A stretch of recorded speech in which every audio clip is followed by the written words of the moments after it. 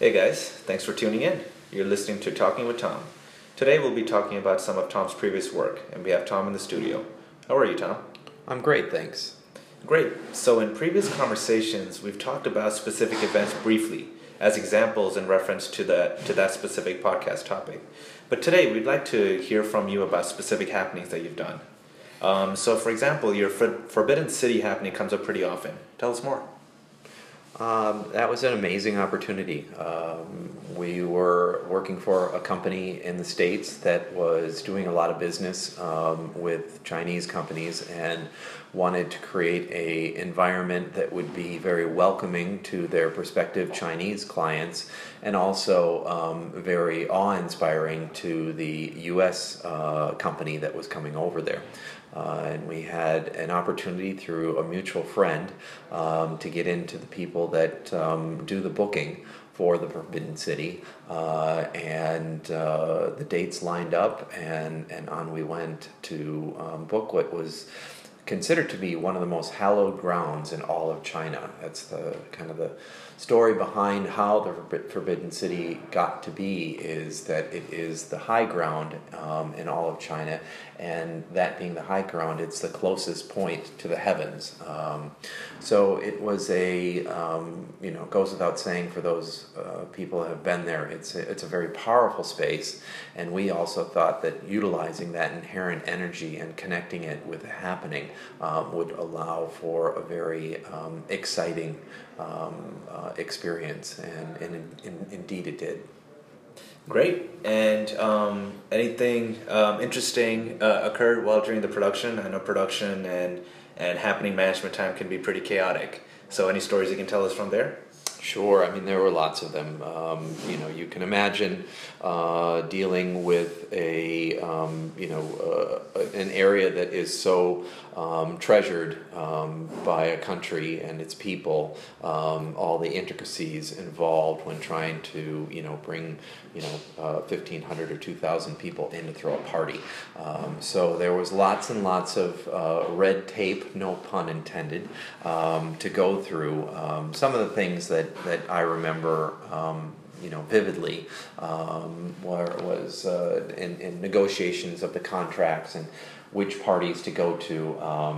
There was an occurrence that I'll never forget, and that was that we had gotten all the permits, everything was in place, the party was undergoing, and we had Lionel Richie as our featured performer, who is very popular over there.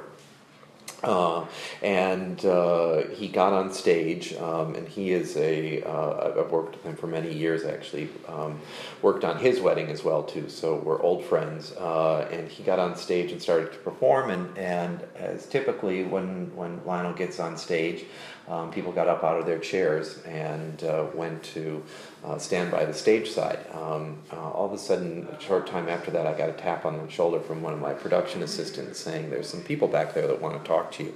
I remember looking at the back side of the tent and seeing these guys with green jackets on and looking very militant, and not with smiles on their faces. And so grabbed my interpreter and went back, and they said, "You have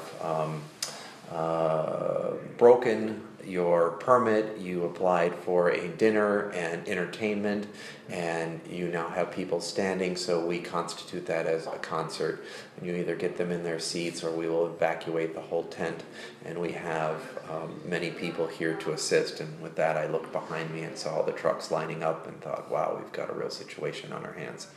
So we negotiated a number of songs to be played before everyone would have to be in their seats, and fortunately Lionel had finished about the first half of his set. So I went to my client and explained the situation, which wasn't an easy story to tell, because they had their heart set on having this performer finish their full act.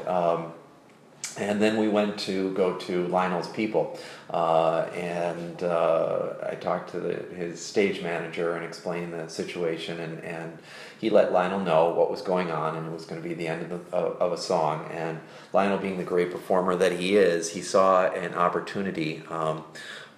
General Colin Powell was in the audience, and there I guess was a time where he and him had done a duet. And I guess that the General has quite a voice. And so Lionel thought that this would be a great way to wrap it up, but not knowing that the circumstances on his last song had been negotiated with some extreme consequences. So he went over and started to do the introduction, and I grabbed his stage manager, said, "What's he doing? What's he doing? What's he doing?"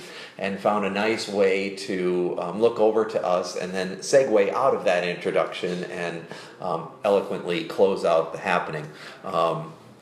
And so with that, the guests went back to their seats and everything went back to normal, and the people that were threatening to evacuate left the space. At the end of the party, Lionel was nice enough to meet the clients, and he walked in to greet the clients and referring to me as the cat, and said, "I've known this cat for a long time, and he's always had big blue eyes, but never bigger than tonight when I tried to do one more song."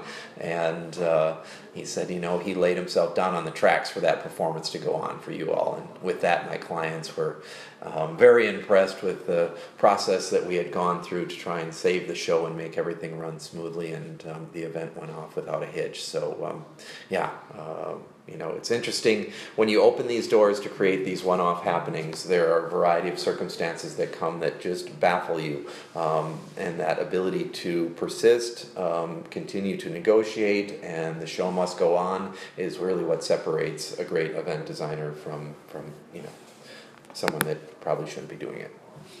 Awesome. Well, I think that's all the time we have for today. Thank you so much. That was quite a story that he had happened in Forbidden City. Well, thank you everyone for listening. For more tips, information, and ideas related to events, please visit Tom's blog at tomnoel.events or noel.events.